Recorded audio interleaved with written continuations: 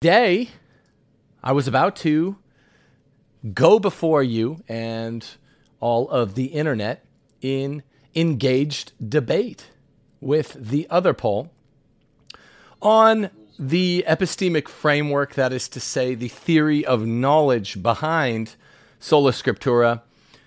The other pole dropped out of our debate, and therefore I'm going to present what I would have presented to him to you now, so you don't have to wait for it. We were supposed to meet in a battle royale, if you will, on Trent Horn's channel, and I'll still hopefully debate someone in the coming months. I'm not sure why it will take so long, but Trent's done good work in corralling everyone into debate. I'm always willing to go. It will probably be October before some suitable replacement with the same topic is available. So we're talking about mid-October. I'm going to explain to you why it's hard to secure the debate on Sola Scriptura with Protestants today. So stay tuned. I'm going to also, like I said before, present what I had for you. And a lot of people were asking about it. They said, hey, this short 2-minute, 15-second video that I dropped yesterday on Twitter was really, really helpful. They'd never seen anything like this. And I'm like, look, remember, Protestantism is arch heresy. Okay, so when we debate Protestants, we don't want to do so as if there's a chance they might win the debate.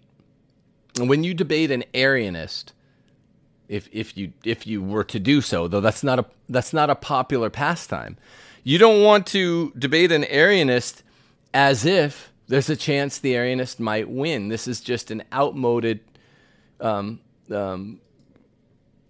modality, and thank goodness no one really takes it seriously anymore. This was not the case 200, 300, even 400 years after Arius lived. There were still folks that talked about it like it was a live wire debate, like the Catholics could still, a few centuries later, fumble the ball. My general approach to talking about Sola Scriptura, the most binding force in the Protestant Reformation, you call it the Protestant Revolt, is Sola Scriptura. And I'm saying, what I've suggested is that sometimes when we talk about, when we do apologetics as Catholics with Protestants, it's too often done, because it's within, it's about 5 centuries later, it's too often done as if it's a live wire issue. Like debating an Arianist in, 600 or something like that. It's a dead issue. This short video, which I'm going to exegete, it's my own video, provides you with the really simple modal tools. You don't have to get into passages of Scripture interiorly to prove that Scripture is exteriorly inerrant. That can't be done, and I'll show you what the name of the game is. This is what I was going to do with the other Paul. I once again want to thank Trent. I want to thank Paul for giving his best shot. Some drama broke out yesterday on Twitter, and this is all I'm going to say about it. The other Paul, who postponed or canceled twice, depending on how you characterize that, and moved this debate back from July to August, I'd say needlessly. He says, look, I dropped out the second time indefinitely for personal reasons. And all I said yesterday on Twitter that seemed to cause some drama was, well, everything's a personal reason, technically speaking, because your person is you're a rational animal, with this composite nature of matter and form. That's what a person is in our case, a corporeal, rational animal. Anything that happens to your soul or your body, anything to your person that made you either directly or indirectly want to drop out of the debate is a personal reason. But generally speaking, what doesn't qualify as a personal reason for dropping out of a debate would be insufficient preparation. I was insufficiently prepared. I need to make a special study of epistemology before I go through with this debate. Especially when it was rescheduled already once. Right. Which was the reason that Paul gave in his August 17th email to both me and Trent. I need to study this stuff more. And I'm too busy personally to do it. And I didn't want to be personally embarrassed, I think is the subtext. So, yes, anything's technically a personal reason. However, personal reason in the sense it's usually given by way of begging out usually means I got the vomit flu, the diarrhea flu, someone in my immediate family is in ICU. There's a hurricane currently blowing through my house, right? That would also qualify. But short of those 4 reasons, hurricane blowing through actual house, diarrhea, vomiting, loved one in ICU, personal, even though technically it's correct, he personally didn't want to be embarrassed for lack of preparation, which he admitted. I can produce that August 17th email. It's a bit of a stretcher, as Huck Finn says. So I'm going to walk you through, as I already promised, the reasoning that I think scared off the other Paul, okay? And it's a priori reasoning, and this is kind of close to the heart of why I think Trent invited me on, is because I'm always like, look, don't get into these issues so much as if it's a matter of exegesis. This is an easily provable a priori fallacy. As a matter of fact, it ends up being a violation of the principle of proportionate cause really quickly. And I'll show that to you in today's video. I'll slow it down a little bit, but you can prove it in about 2 minutes and 15 seconds, which I did. I released this on Twitter. And so it ends up being sort of close to the bone in terms of Trent had me on because I said, hey, we shouldn't do this normie, super polite form of debate. I didn't necessarily mean him. But we're kind of running that through the ringer by example, right? By performed phenomenon with what happened with this debate. Because I'm like, look, I debate a priori. I debate epistemology. Epistemology is the theory of knowledge. How do we know that Scripture is inerrant? We agree with Protestants it is. How do we know? And therefore, we're not going to be throwing Bible verses at each other. And once I said that, and I said, look, I like to go through, when I'm preparing for a debate, I like to modally prove what I'm saying to myself. I like to go through with symbolic logic and just have an outline. I like to, at the very least, if I don't use symbolic logic in preparation, flow chart it out. So I can just be like, here's the track. If we get off this track, then you're going to be able to BS. That's the problem. People that listen to these debates a lot of times don't know exactly, but by most people's admission, they don't know exactly what they're listening for. So like Royce White said on my podcast on Friday, a lot of times through the audience's own admission, like, look, we're non-expert in this. If you get a real slick sophist on the other side who's defending Arianism or Protestantism or Sola Scriptura, which is a violation of the principle of proportionate causation, they can make it sound quite palatable. And I just say, no, with epistemology, the ground floor, if I insist on the ground floor in ways that maybe is considered novel to today's apologetics, no, a couple things. One, it's the proper way to debate. Number two, it's not novel at all. This is what, the Aristotelian tradition is wrought of. And three, it's very, very intimidating. So you'll end up seeing it in action, hopefully. And it'll be, hopefully, on the Council of Trends podcast. But, no guarantees. We got to find someone that's willing to go through with the debate. And that's difficult. Part of it's this thin, thick Sola Scriptura thing. But that's what today's show is going to be on. Now, pretty please, support me and this channel. You can support me by clicking donate on timothyjgordon.com. I need your help. This is the most unique set of culture and politics and church ecclesiology out there on the internet. Go to timothyjgordon.com and click donate. That's if you want to donate to me, the man, the guy that's canceled from everywhere, live job, fake job, online job, Patreon, whatever. It's very helpful, and you can give just a small recurring monthly donation. That's awesome. That's a donation. If you want to crowdfund this show, help us to keep the lights on at the show, do it through Locals or Subscribestar. Remember, I got kicked off Patreon, Locals or Subscribestar.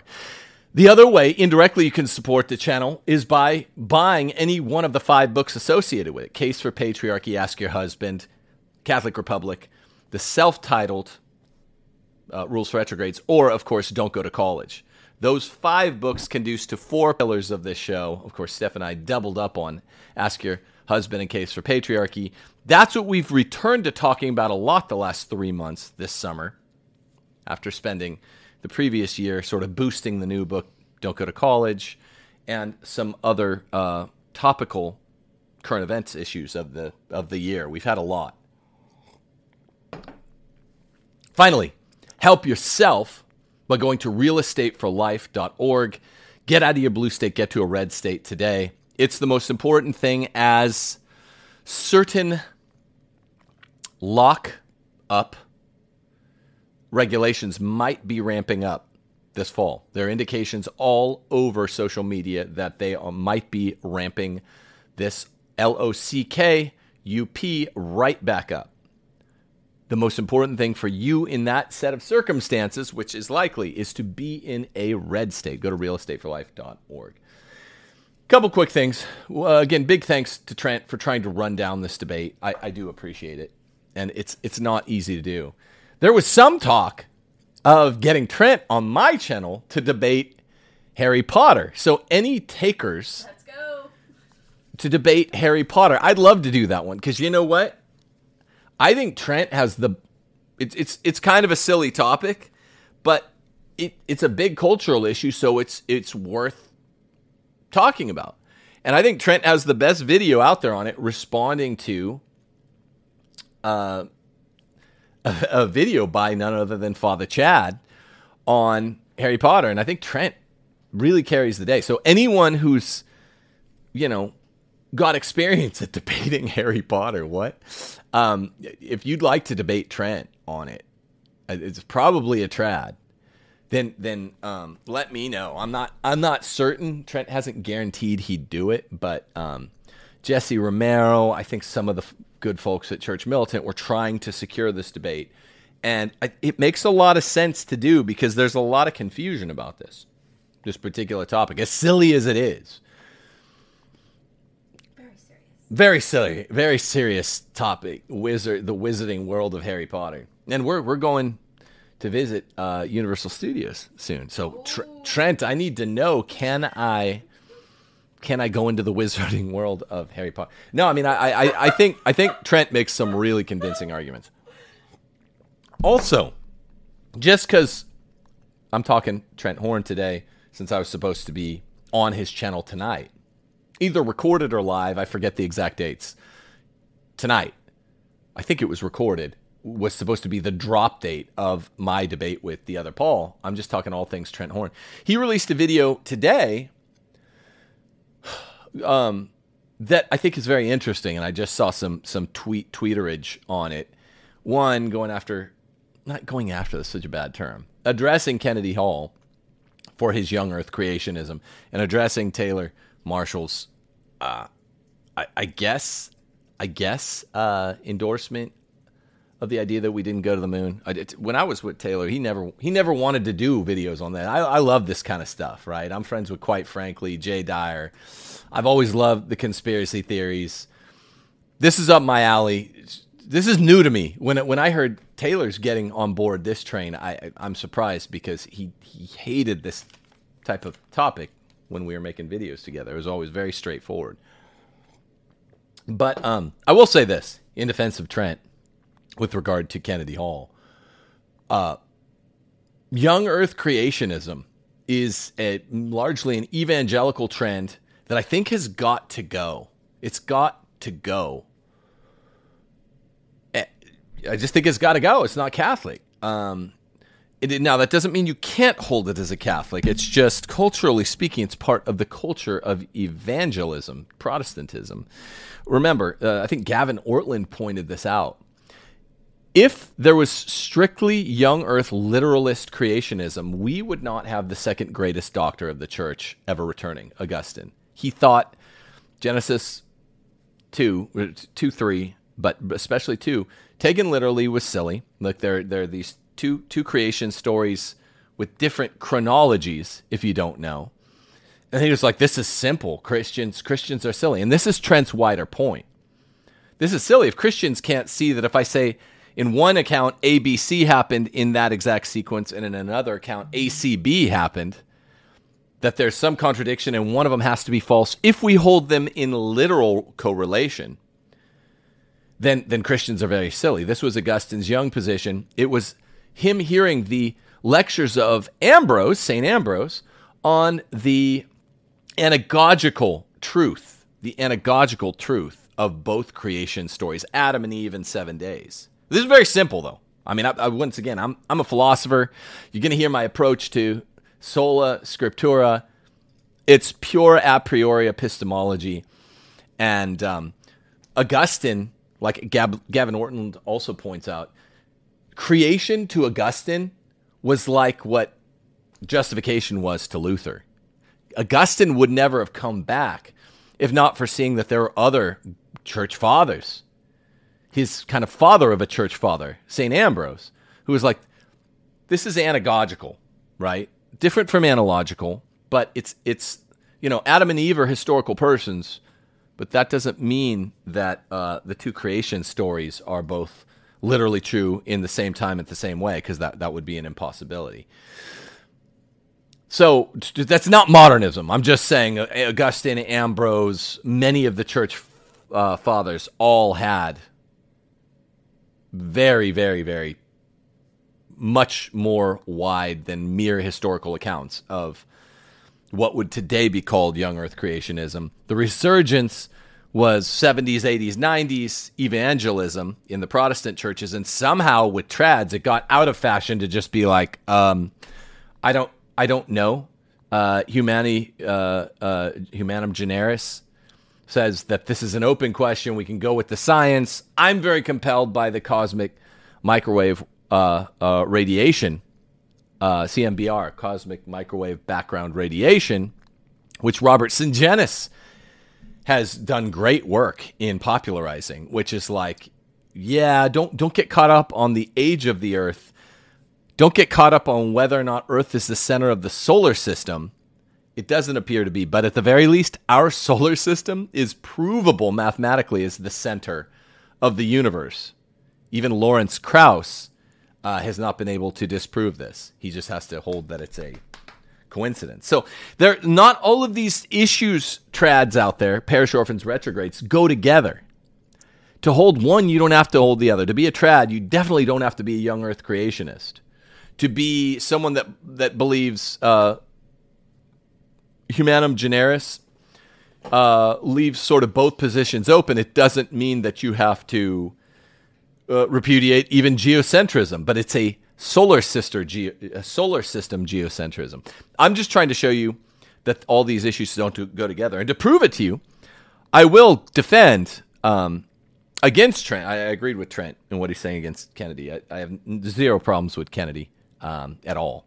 I think Trent's raising a valuable point. To be serious Catholic, and I have a lot of background, much of my philosophy graduate degrees is science and philosophy. You do not have to be a young earth creationism, and that's probably an understatement. If you learn anything about the work Einstein was publishing in the 1920s, against which his one-time student, Monsignor Lemaitre, reacted with the Big Bang Theory, which is not actually related to, as Trent points out, evolution. This is the generation of the universe, the creation. The two totally separate issues. People unschooled in these two topics often mix them up, including Dawkins. Richard Dawkins will often mix them up. Evolution's the origin of life.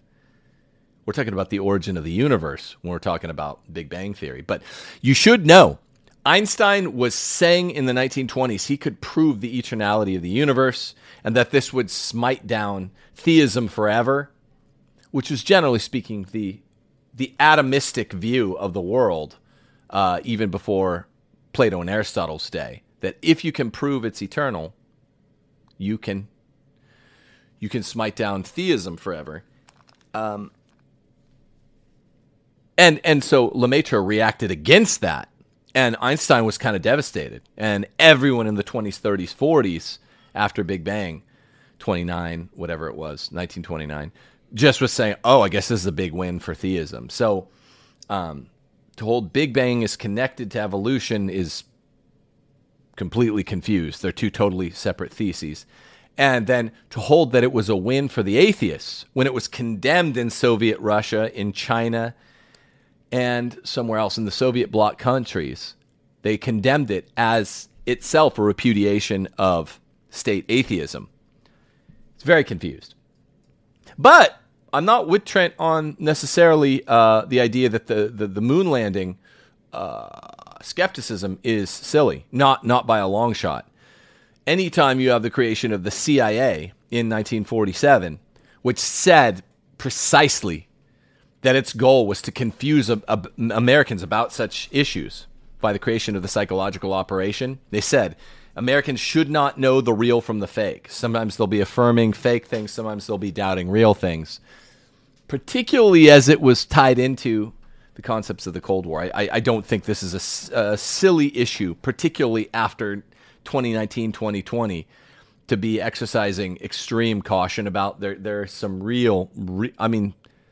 I think Trent should have a look at some of Jay Dyer's work on the deep infiltration of CIA, not only into psychological operations in America, but also into the church, Operation Gladio. It's really worth looking into. Having a CIA in 1947 made this a fundamentally different country than it was. Anyway, that's a tangent. All right, let's get that video up. Let's talk Sola Scriptura. Let's talk whether or not this is a viable thing to debate at all. The origin of the universe is, well, I do think young Earth creationism is got some real issues, and I don't buy it. I think we could talk all day about the moon landing. There's tons of evidence on both sides. You have to figure out what's better evidence. Where there's really no evidence at all, and never has been, because there can't be evidence that is compelling in the case of a counterfactual, in the case of a logical antinomy, which is what Sola Scriptura is, a logical antinomy, like a circular square, a planar figure that's all round and orthogonal at the same time. That's Sola Scriptura. Then we shouldn't even be dignifying this topic by going in too deep and citing Scripture. Okay, so let's start with this video here. Is there one inerrant Bible? Can we play this? I have to turn off your mic and turn this off, so there's going to be a transition, so just let me know. Okay, so we'll go slow. We'll be proceeding through this slow. I'll show you how to do it. Lots of people were really compelled by the video I released on Twitter, and I will go through it slowly, and we're going to be switching over from the mic to the computer mic. Let's do it. Is there one inerrant Bible? This is the question you start with.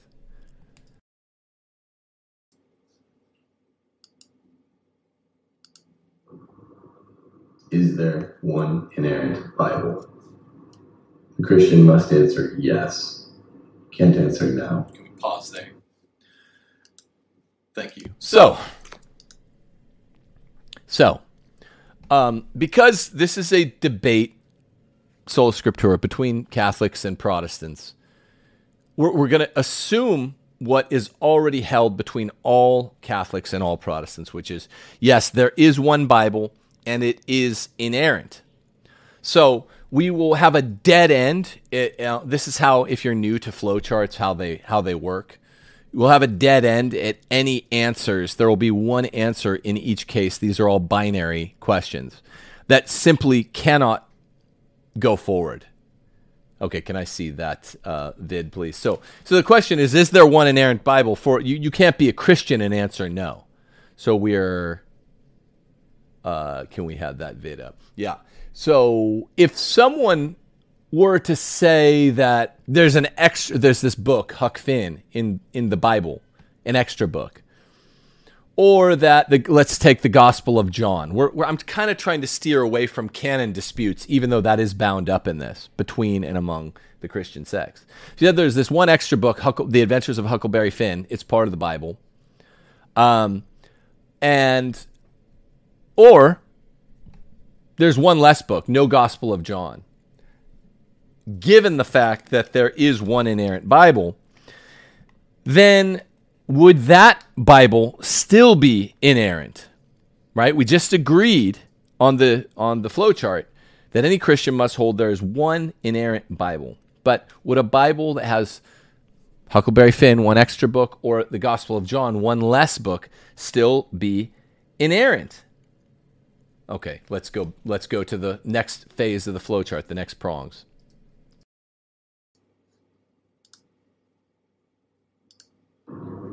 Yes, therefore, if someone claimed Huck Finn was a book of the Bible, or that John's Gospel wasn't, would either version still be the Bible? The Christian must answer no. Can't answer yes, that either of those versions. Pause. Huck Finn Bible.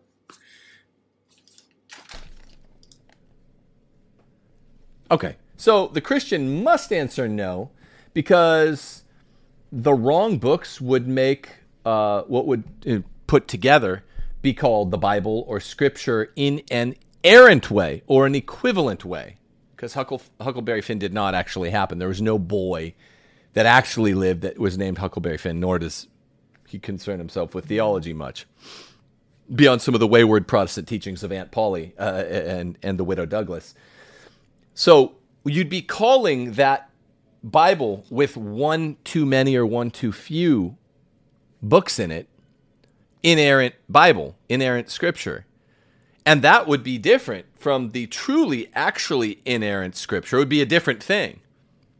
A book with 20 chapters versus a book with 21 chapters cannot be called the same thing. So, we must ask then, we must be talking about the same thing univocally when we're talking about Scripture. All Christians. Okay, and this sounds like I'm going to really pin the canon selection process. You know, I think all Christians agree about 66 books of the Bible. We have seven or eight more than that. I'm not even trying to pin them to that. I'm not going to be a stickler on that, though it is tangentially, quite importantly related. If we all agree the Bible's inerrant, we have to be talking about one and the same thing. We can't call two different things the same thing. That's called equivocity, calling two different things by the same name. But I'm not going to go off on canon selection, okay?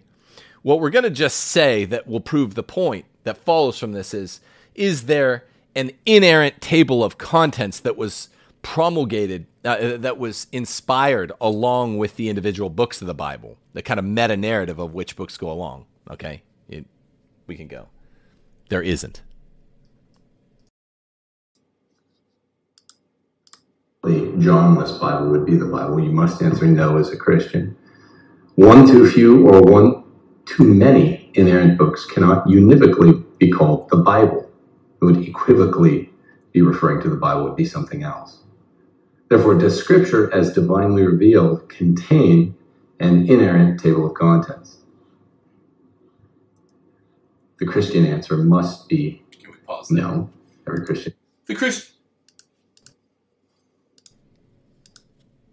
Christian answer is no.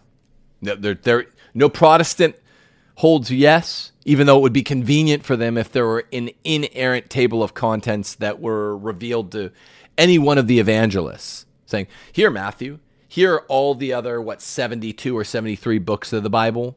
Here, I inspired you, the book of Matthew, but this voice from heaven that was somehow promulgated at the time, here are the other books of the Bible. Here's a table of contents, which is a part of the book of Matthew, but it's also the meta-narrative of Matthew plus all the other biblical books. As convenient as this would be for Sola Scriptura folks, no, there is no divinely inspired table of contents for the Bible. No Protestant holds it. The other Paul admits this is not the case, okay? So we're still operating on basically aside from the canon selection question, which is an important tangent that I'm not even forcing, we're agreeing so far with Protestants on this flowchart. The answer is no, because there's not a table of contents that's inerrant. Doesn't inerrancy of Scripture, which we still hold with the Protestants, require promulgation? We'll go there.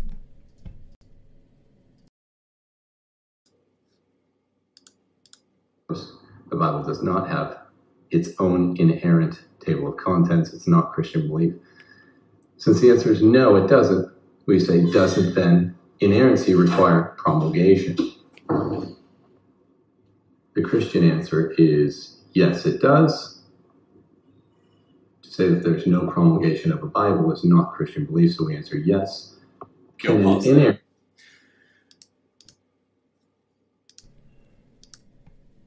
Now, this is the first possible fork in the road where Christians might be slightly confused. What exactly is promulgation? Even a Catholic who said, Tim, I like this argument, but yes, inerrancy requires promulgation, to say no, it's not Christian belief that biblical inerrancy does not require promulgation. It's just no Protestant, Catholic, or Orthodox believes this. But the Catholic asked me, couldn't God be considered the promulgator? Well, you can run that theory, but plainly, no Christian out there, Protestant, Orthodox, or Catholic, has ever held this, because it would be an impossible thing to hold, right? God does not have a publishing company or a printing press, or this is not part of the story of Christianity in what we call tradition or in Scripture itself. No, God, the way that divine inspiration works is that various folks came forward and claimed that the stories they wrote about Jesus were divinely inspired. Now, 4 of these men, Matthew, Mark, Luke, and John, were divinely inspired. But all that we know, qua God, from God's perspective, is that these 4 men claimed that they were divinely inspired. But guess who else claimed to be divinely inspired? Someone who claimed to have written a Gospel of Thomas. Someone who claimed to have written a Gospel of James. I forget which other apocryphal Gospels there are. No Christian communities ever took seriously Thomas or James, meaning there is something in capital T tradition which attests to the fact that, you can pull the wheat from the chaff. But that's not part of the promulgation of God. God did no promulgation. God did Zitzim Leben, divine inspiration, and individual humans claimed that they were inspired by God. And some authority simply had to ratify that claim. Yes, you were inspired. No, you weren't. John, inspired. Doubting Thomas's gospel, not. Matthew, you're inspired. Gospel of James, that was not.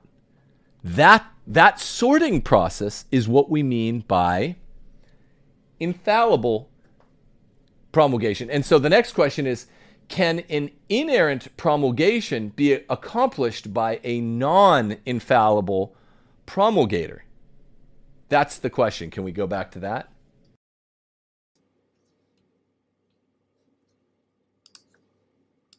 Promulgation be accomplished by a non-infallible promulgator? The answer must be no. An inerrant promulgation cannot be accomplished by a non-infallible promulgator. You can't say, yes, an inerrant text can be promulgated, authoritatively published or edited by a fallible editor-publisher, promulgator. This would be a violation of the first principle of the logical axiom called the principle of proportionate cause. In this case, it means no amount of finite evidence adduces infinite servitude. So the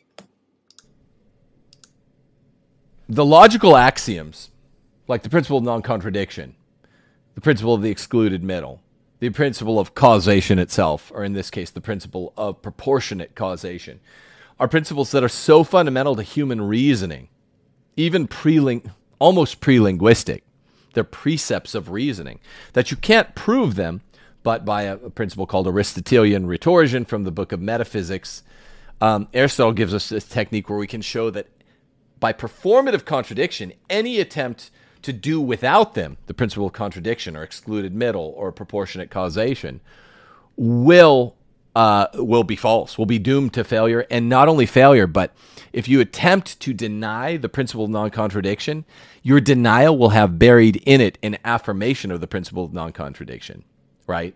If you say, I don't believe in this principle of non-contradiction, that means, A cannot be B in the same time at the same way.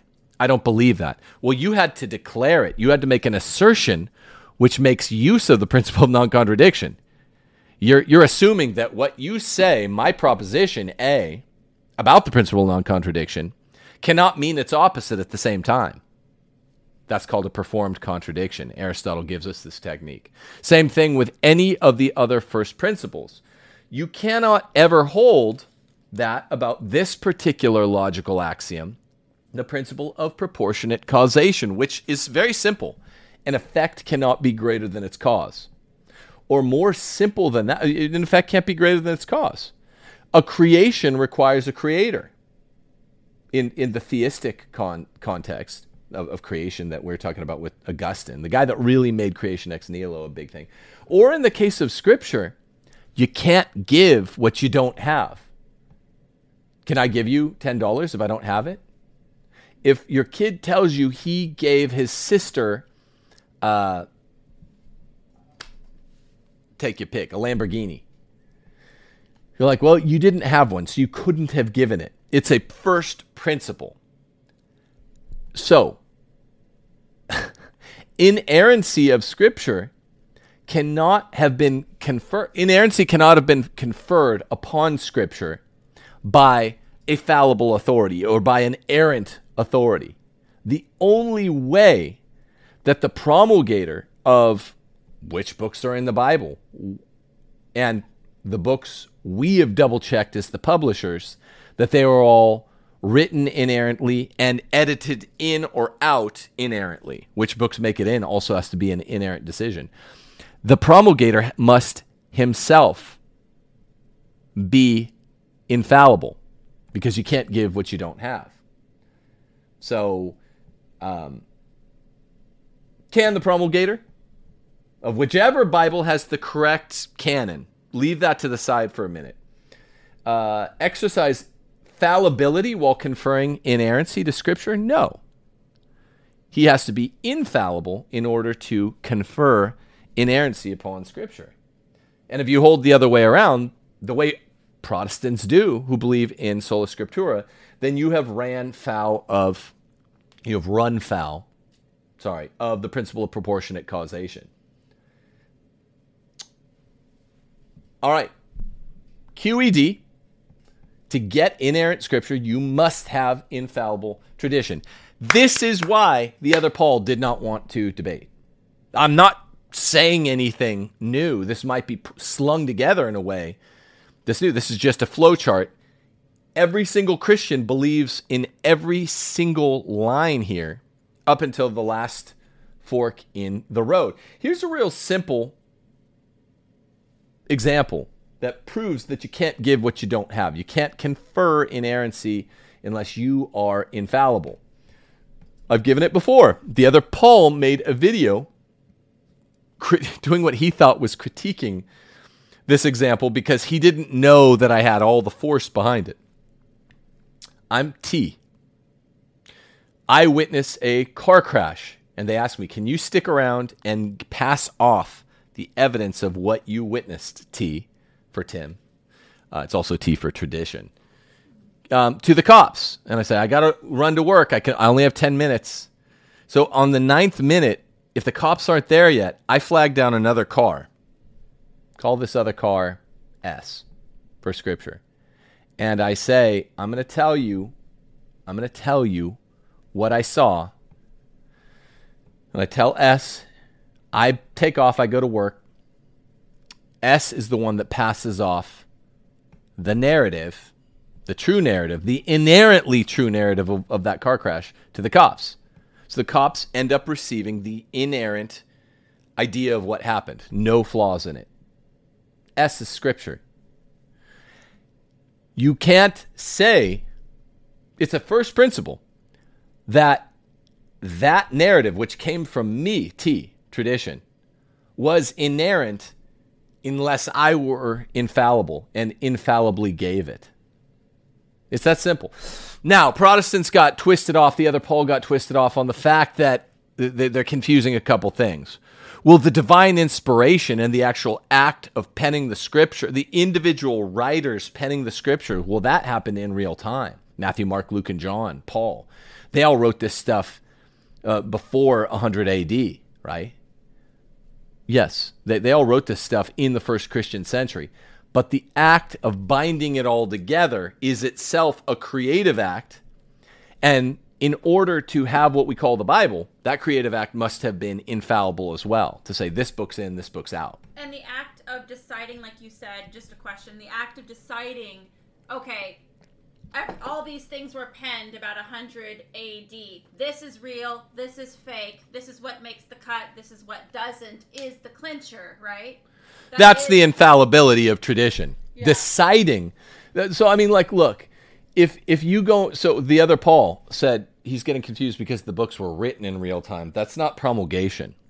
If we went into Jelly Belly, let's pretend that Jelly Belly didn't sell, I know they do, bags of all sorted one colors. Let's say now you're going too far. You go into Jelly Belly's local store and you say, I want to get all black jelly beans, which are good, people. Like, get hip to it. Black licorice is a good flavor. You're psychos if you don't like it. I know people think I'm psycho.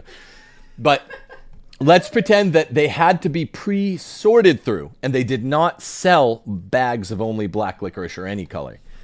If I walk out of Jelly Belly and I say, here, Steph, here's a bag of black jelly beans. I would throw it on the Merry ground. Christmas. Yes, she'd throw it on. She would hate it. No, this is my wife. She's my lover.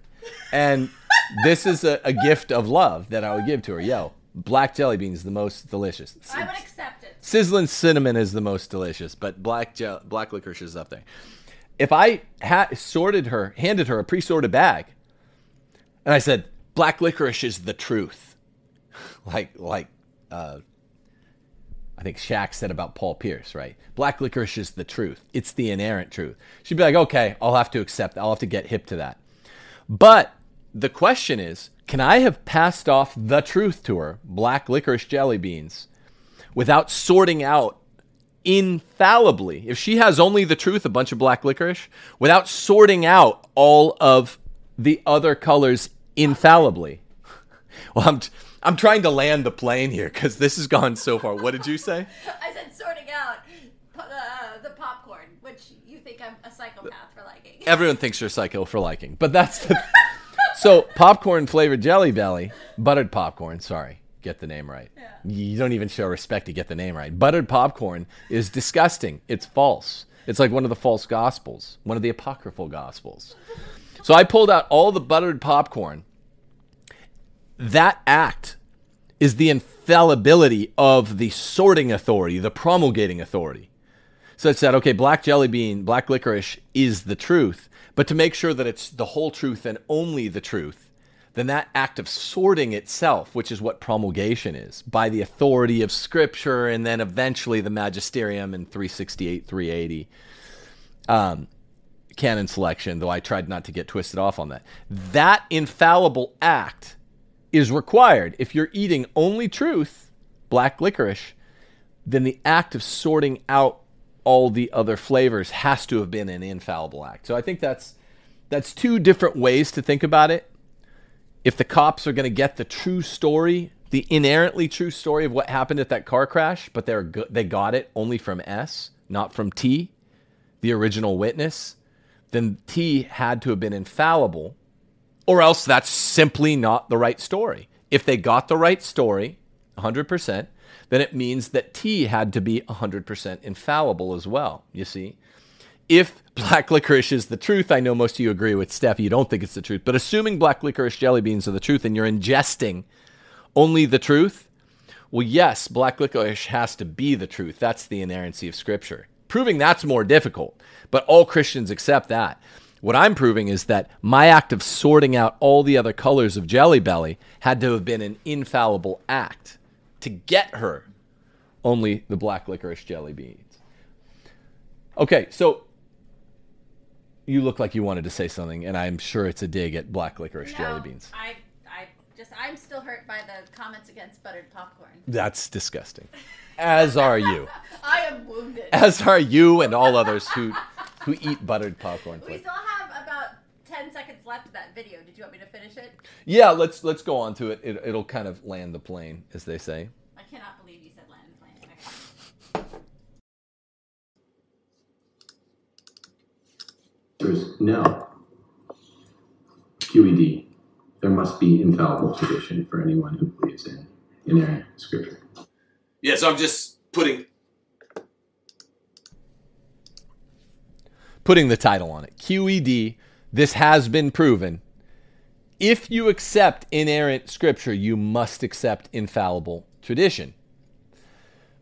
It gets more interesting when you're like, okay, for a Catholic, tradition must be infallible.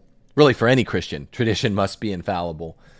But the magisterium, not all of its acts are infallible. Well, that's interesting because in the first Christian millennium, the infallible tradition grew into the magisterium, and the magisterium can do things that are infallible. But that's much stickier. The point is, Protestants deny, as if Scripture fell out of the sky in a public act that everyone could witness at once, so promulgation was unnecessary. They deny that there was the necessary infallible authority needed for everyone to be certain by theory of knowledge that Scripture is inerrant. That's just impossible. So there you have it. Anything else regarding Sola Scriptura is a waste of time. Now, what most Protestants today do is they will thin out their conception of Sola Scriptura from the thick conception, which really means only Scripture is the rule of faith, the rule by which a Catholic knows inerrant Christian, by which a Christian knows inerrant Christian truth.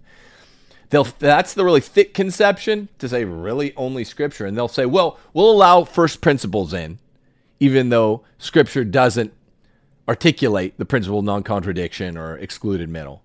We'll allow the fact that there has to be historical motives of credibility for believing Scripture is true. Okay, well, now you're using sort of secondary principles of induction and deduction and historicity. So we're already getting away from Sola Scriptura, right? First principles should be assumed. Second principles should be assumed, like there should be motives of credibility. But now they're thinning out Sola Scriptura so much that they're really bound to nothing. So the other thing that was going to happen in this debate with the other Paul that would have been probably disappointing for you, and in all honesty will probably be disappointing for you if I end up debating another Protestant on the theory of knowledge of Sola Scriptura, is this. It's Sola Scriptura taken in its thick iteration, its thick conception, is so obviously false that everyone can see it almost immediately. Only the Scripture is true for the rule of faith. Well, yeah, but there are constituent, incipient, tacit notions that have to be there that we didn't get from Scripture. That's the thick conception. So it's so thick in that iteration that it's obviously false, and you don't need a master debater to come in and show you. I did say master debater. In the thin conception, the way other Paul was watering it down, thinning it out so much that it's not that it's necessarily false anymore. You could thin out Sola Scriptura so much that it's not even interesting. or that we don't even disagree. I'm not saying he went that far. We still disagreed about it. But I'll show you what we disagreed about in a second. But you could thin it out and be like, Sola Scriptura means not only Scripture.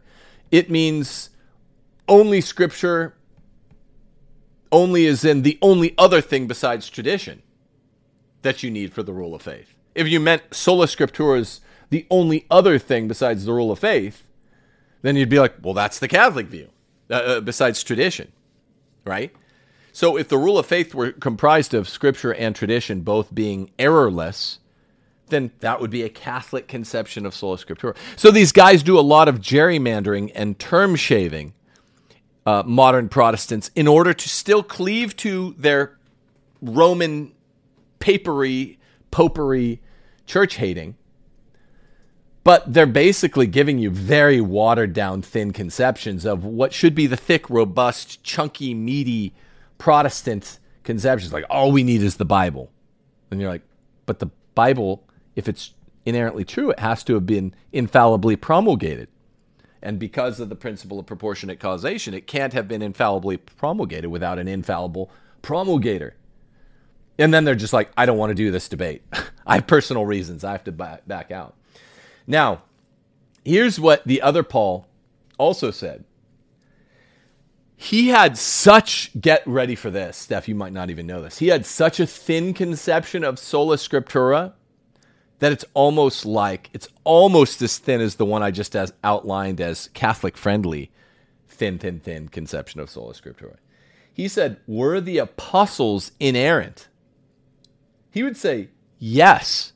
He actually did say, yes, the apostles, the apostolic tradition, was infallible. Yeah, Peter as well, all of them. But because they all died, the apostolic tradition died. Hold on, let me get this. So this is another mini decision tree. Were the apostles inerrant? He said yes, but their inerrancy can be mutable. Then you decision tree. Inerrancy can't be mutable. You're positing, the other Paul, an unchanging certain truth that can change into changing uncertain truth. That doesn't make any sense. This is a logical antinomy as well. The other Paul literally says, yes, there was at the time, at 100 AD or 91 AD, there was an infallible apostolic tradition in addition to Scripture, because you needed that to inform Scripture. He admits this. That's kind of the jumping of the shark. You're like, why would you debate him then? Well, because he said when the last apostle John died, tradition died. And what he's positing is that inerrant truth. We're not talking about, by tradition, we don't mean the apostles' bodies, which wither and die, right? We're talking about the truth conveyed by the apostles in tradition, which is ontologically and I'd say chronologically prior to the editing of Scripture. So all of a sudden you have to say that inerrant truth, inerrant means it doesn't change, can be changeable, can end. And that's what he says. 100 AD or 90 AD, there is an infallible tradition. 2023, there's not an infallible tradition. That just doesn't make any sense. Obviously, inerrant means perennial. QED, the apostolic tradition, is as inerrant as it ever was. It doesn't matter that the apostles' bodies withered and died. We're not talking about their bodies. We're talking about the truths they conveyed by way of Scripture. Okay. So, are there any questions? If there are any questions, we'll take super chats. Yeah. When did the church infallibly promulgate the collection of books? I don't know if it did. Oh, you have the canon selection process at the end of the 4th century, right? 368 to 380. At Trent, it anathematizes a lot of Trent's way later. At Trent, it anathematizes some of the Protestant nonsense about the canon. But there was no need, right? There was no need before this wacky, stupid, absolutely stupid Protestant conception of Sola Scriptura, because no Catholic ever thought to say that you can have inerrant scripture without infallible tradition. No Orthodox ever thought to challenge the idea of inerrant scripture needing infallible tradition. You have to understand how stupid this idea is. So you had the mini finalizing of canon selection in between 368 and 380 AD. But then you had the holy cow, what a moron sort of anathematization at the Council of Trent 1,100 years later, 1,200 years later. Just because the church, these guys, Kaj and the other guy, Cajetan and all the other guys were like, holy cow, I can't believe there's someone stupid enough to think that you can have an inerrant work product or text without having an infallible editing process. So they literally, that's, if you read the language at the Council of Trent, they're literally like, holy cow, are you seriously this dumb? That's what it's like. Go read those sections. And he said that I think other Paul ran from a debate from him too. Oh, interesting. What's up, Jay? Jay Dyer, everybody. I didn't know that he ran from a debate from you two. Seventh Council affirms the canon. Yeah, I knew you would. You know those first 7 or 8 very well. Affirms the canon from what? I can't see that. Trull. Yeah. See, I mean, Jay's really strong on the history. Look, I'm just going through the a prioris, but there's all sorts of. Or remember, the first 4 councils of the church, the Catholic Church recognized, are basically all Trinitarian. And so they start opening it up to wider issues around the time that Constantine gave the church some stability, allowed the church to move from underground above. The first 4 councils was after the Edict of Milan, but of course they were dealing with like a backlog of really, really basic Trinitarian issues that had arisen in those 3 centuries where they couldn't come up for air, the Christians, because they're holding masses in the catacombs, and they couldn't really flag each other from around the Mediterranean and say, hey, what are you doing in your liturgy? Hey, what are you doing? What kind of creed are you saying? They had to tend to all this stuff only once Constantine made Christianity legal with the Edict of Milan. So they deal with the backlog in the first 4 councils, then 5, 6, 7, 8. They start dealing with things that are a little bit less obvious than we're Christians. We have a triune God. Triune God requires X, Y, Z. I didn't know that other Paul had run from this debate. But I mean, look, so he kind of impugned my honor by saying I'd impugned his honor. Let me read you what he said. This is absolute gaslighting. This is how it went. Trent said, and I'm not sure why Trent felt the need to come in. He's just being polite here. Just to clarify, the other Paul had to postpone this debate because of personal issues. He never indicated that he did not want to debate the epistemology of Sola Scriptura.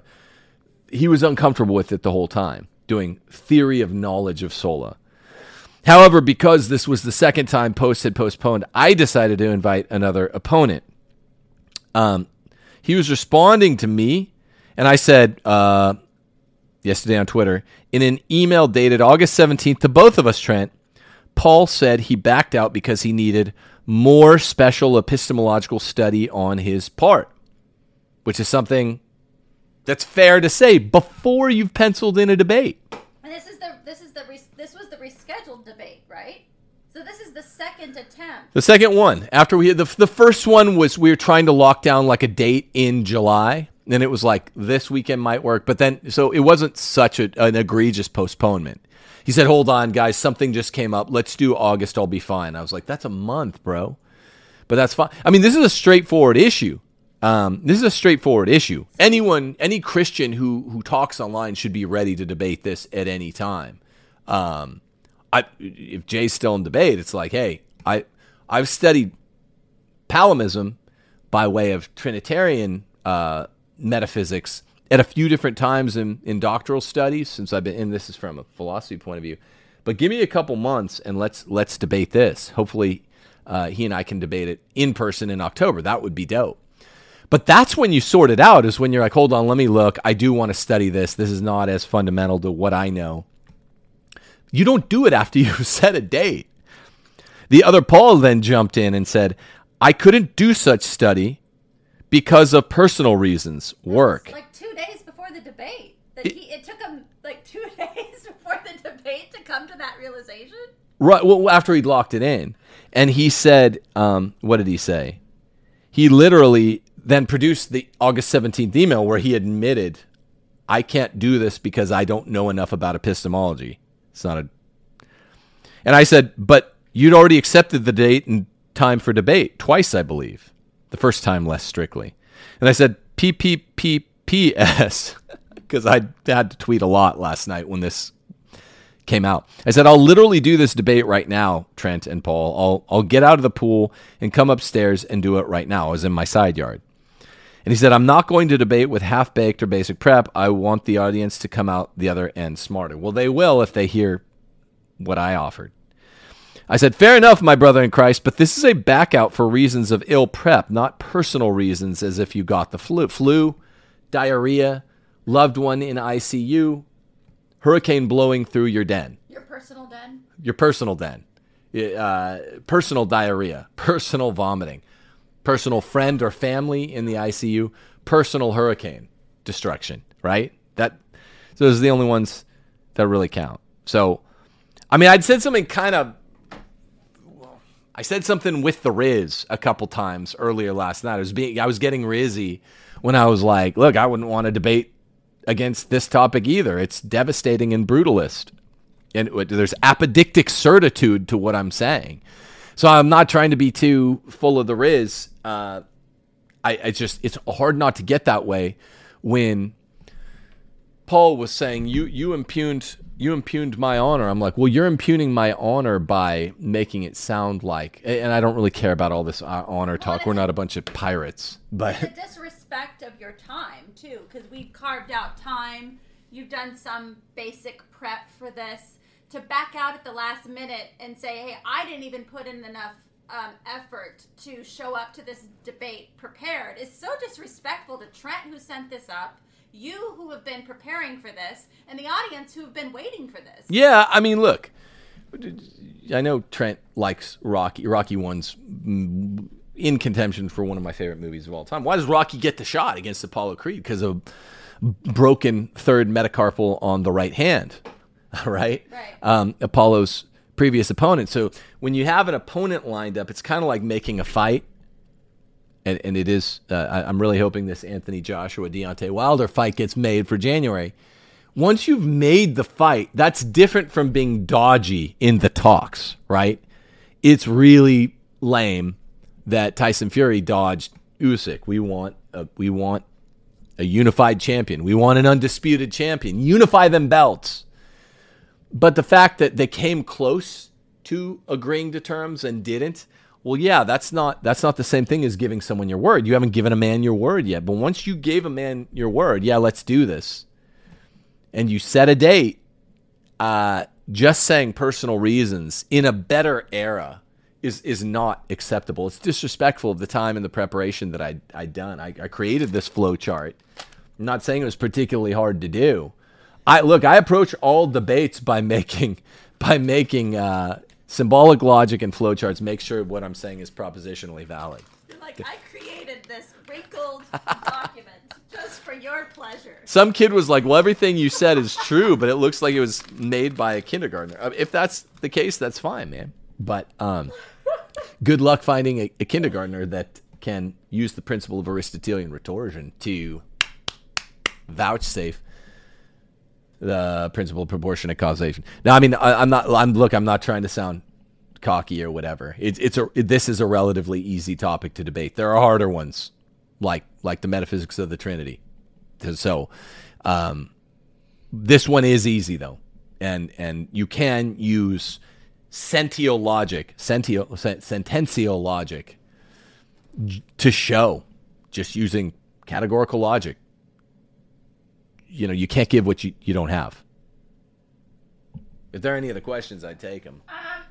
Ask the Kid is asking a question. I'm trying to figure it. He's saying that there's a problem with. Let me see if I can find his original question, because I think it was a follow-up. Let me see if I can find it. Ask the Kid, if you're in chat, will you repost your original question, please? Oh, wait.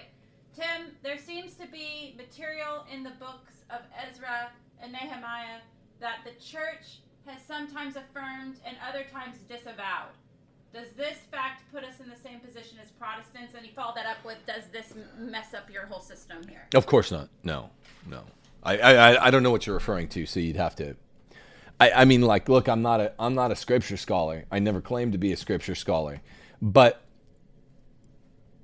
unless you're, here's what I'm willing to say. If the proposition you just proposed is problematic, it would be problematic for the inerrancy of Scripture. It would not be problematic for the infallibility of tradition. See what I'm saying? If you say, well, this busts the system, it would bust the Scripture itself. And maybe with it, the infallibility of the tradition which gave us those contradictions. And I don't know what you're referring to, but what I can say that's tight as a system is if the Scripture we're looking at is inerrant, 73 books.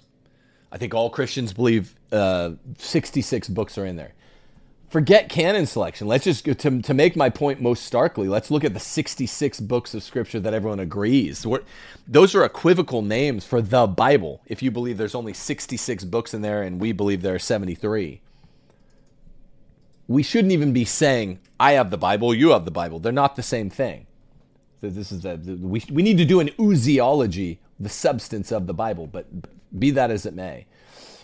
Whatever's inerrant in Scripture cannot be inerrant by virtue of the fact of divine inspiration. We can't know epistemologically that it's divinely inspired, nor would the Lord expect us to know as a verification matter that it's divinely inspired qua by virtue of the divine inspiration alone.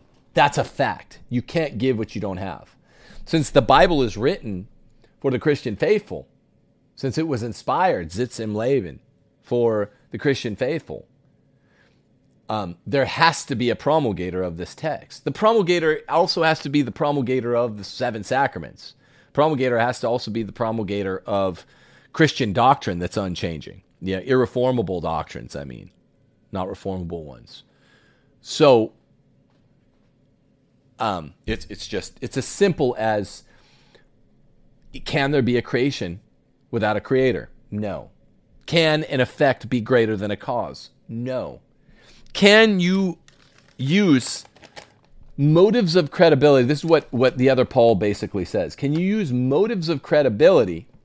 It's like building a case from finite evidence to give us an infinite certitude. What Immanuel Kant calls apodictic certitude, categorical certitude. No. The case that a prosecutor builds in the courtroom is finite evidentiality. Finite evidentiality does not ever give 100% certitude. The way you have 100% certitude is through infallible authority alone. And the infallible authority can't be called the act of God inspiring, X number of different men to take pen to paper, because anybody can claim to take pen to paper. It's the church's verification. This is an inspired text, this is not. That gives us what's called the Bible, the act of publishing. Red jelly bean out, black jelly bean in. That act itself is different from the act of the inspiration. Yes, there might have been 73 books of the Bible that were in fact divinely inspired, but they'd all be, to put them, to glue them all together, must be an infallible act. That again, this is not a problem before Martin Luther. This is not a problem that ever got mentioned at, the Great Schism. This is just ridiculous. It's like, was there a problem with 7 sacraments? No. Do the bishops have this binding loosing authority? No. Do the bishops have the kind of lineal title of the apostles? No. You only get into this issue, really, with not believing in infallible tradition by claiming that the bishops don't have the lineal authority passed on to them of the apostles. When you get guys, Protestants like the other Paul saying, well, yeah, the apostles, they had an infallible tradition, but that wasn't handed on. One, it was handed on by virtue of any intellectual tradition, right? Chain of evidence. But 2, it's actually handed on supernaturally and ontologically, but the powers of bishops and priests. There's another question, just a basic one. Tim, love your stuff. Question, how should Catholics approach bad takes, heresy, cringe spoken by coworkers? Do we challenge them or let it be, etc.? I mean, it's a prudential judgment, obviously. I tend to never want to just brook what I think is a wrong conception of a topic from the floor to the rafters.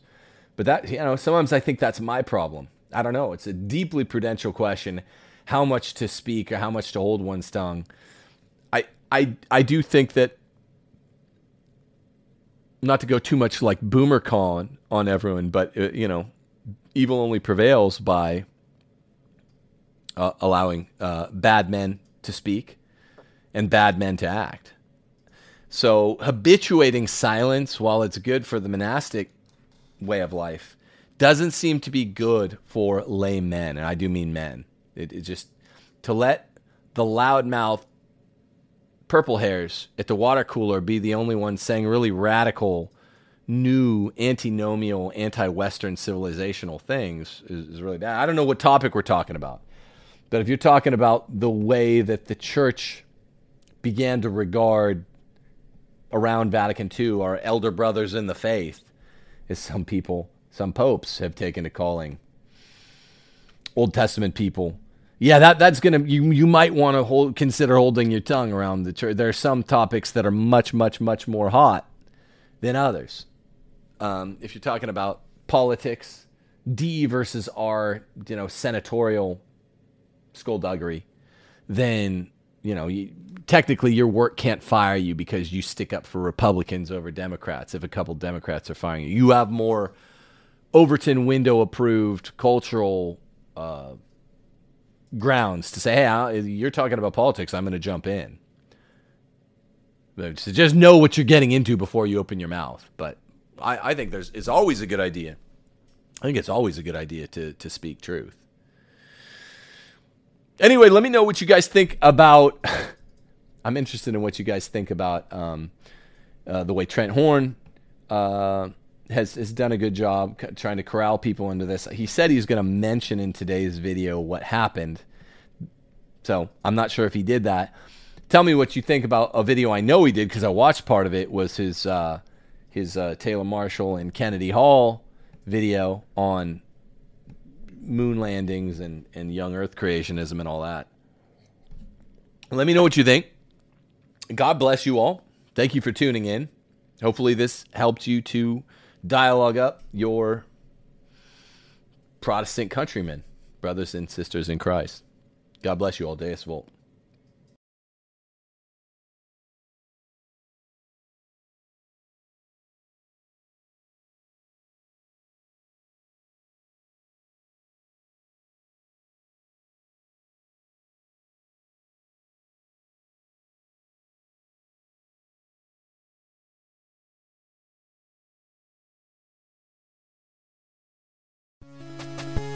Hail Mary, full of grace, the Lord is with thee. Blessed art thou amongst women, and blessed is the fruit of thy womb, Jesus. Holy Mary, Mother of God, pray for us sinners now and at the hour of our death. Amen. Hail Mary, full of grace, the Lord is with thee. Blessed art thou amongst women, and blessed is the fruit of thy womb, Jesus. Holy Mary, Mother of God, pray for us sinners